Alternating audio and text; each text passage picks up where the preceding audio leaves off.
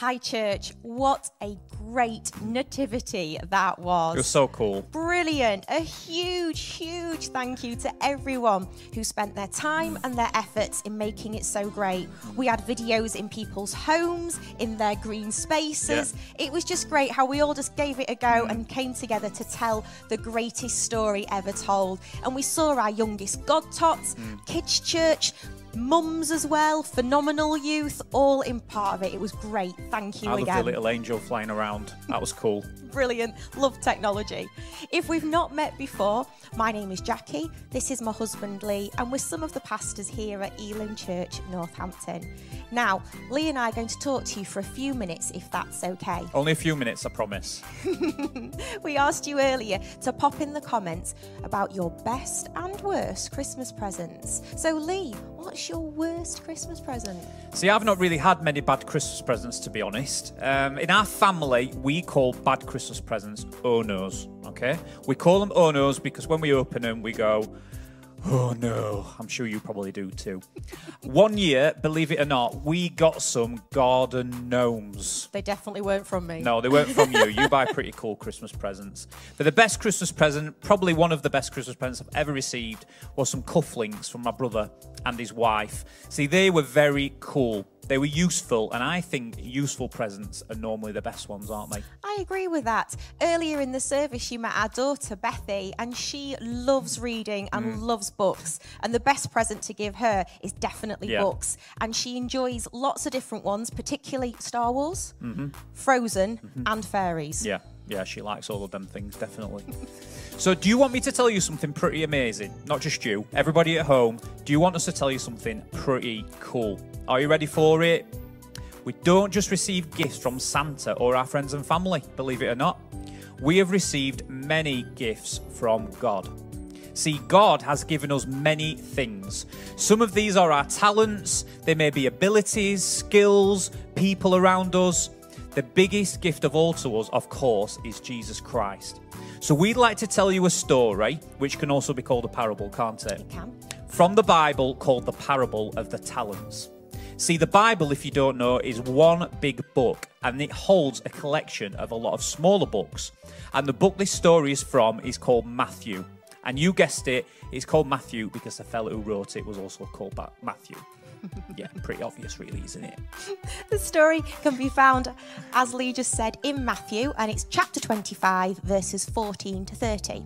So let me just fill you in really quickly about it. There was this master, and he decided to give 3 of his servants 3 bags of gold. Now, 2 of the servants were really smart, and they used their gold wisely and managed to make more gold for themselves. However, the other servant got his bag of gold, and he buried it deep in the ground, probably where no one could see it or find it. Because he did nothing with his gift, it just became useless there in the ground. In fact, when Jesus was telling this story, he described that servant that did nothing with his gold as being lazy and bad. He wasn't impressed. No, it wasn't. But the servants who did something with their gold, he was really impressed with.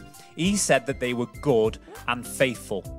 So God has given us gifts, just like the master gave to his servants. Not a bag of gold, unfortunately, but talents, like we mentioned earlier. Here's a big question for you. Do you think we should use our talents or not? Can I be honest, Jackie? Sometimes I feel, and I'm sure you probably agree with this, I feel like being a bit lazy and not doing anything. And it is easy to do when we're tired, or to just watch other people use what God has given to them. Yeah, and sometimes the talent that God has given us starts really small, like a little seed. Yeah. And then we have to do something with it to make it grow. Yeah. We see today that many different talents are on display. We've seen it, haven't we, earlier in the we nativity? have, Yeah, definitely. Some of us were watching the panto this morning and the dancing and the singing. We've seen, obviously, like I just said, with the nativity play as well, all different talents and everyone doing everything with a great big smile. And all these talents were given by God. Yeah. Sometimes we have to try something to see if it works. Yeah. It might not feel like our thing at the beginning, but it can grow. And God loves it when we try. And, you know, it won't grow unless we use it. Absolutely. See, God has given us our talents to use them. If we don't use them, then we waste them. And I'm sure that's not something that God wants us to do. God has a plan for our lives, and we must use what he gives us so we can follow that plan. So here's the big question then, Jackie. Are you ready for it? Go on. How do we find out what our talents are? I'm sure some of us will be thinking that we maybe have no talents, or we might not know what they are. Now, here are 3 ways for us to work this out. So, number 1, a question for you to ask yourselves. If you don't know, have you tried to do something to find out? That's a good one. It could start by trying something that you're passionate about, that you really want to do. And after a while, you'll start to know if it's something that you're talented about. Yeah. Now, you see, many years ago, I was a park ranger. A what? A park ranger or a power ranger? A park ranger. No, not a power ranger. I used to work in parks up in Sheffield where we used to live. And this was a great place to be. And my job was to help it be a fun place and a safe place for families and kids and the community. Now, I started when I was on the parks there, working with children and young people. And that's when I realised that God had given me a gift to work with children. Yeah. And I really, really loved it. So then after that, I went back to uni to study and work in schools. And that's when I became a teacher for 12 years. Right. And then after that, God used me and introduced me to working with children here in Northampton. I love that. That's so cool. That's a cool story. So because you tried doing more than what you're passionate about, let me get it right, you began to fill the plan that God had for your life. Yeah? Definitely. Okay, that's cool. That's number 1. So number 2, there is actually a list of gifts in the Bible that all people who follow Jesus have. You may not have all of the gifts. It may be 1 or 2 or even 3. So there's a book, again in the Bible, called Ephesians, and in Ephesians 4:11, it lists the gifts. And it actually says, so Christ himself gave the apostles, the prophets, the evangelists, the pastors, and the teachers. See, they're quite interesting words, aren't they? And you might not know what they are. So kids, why don't you have a look with a grown-up after this and see what the gifts are and what they mean.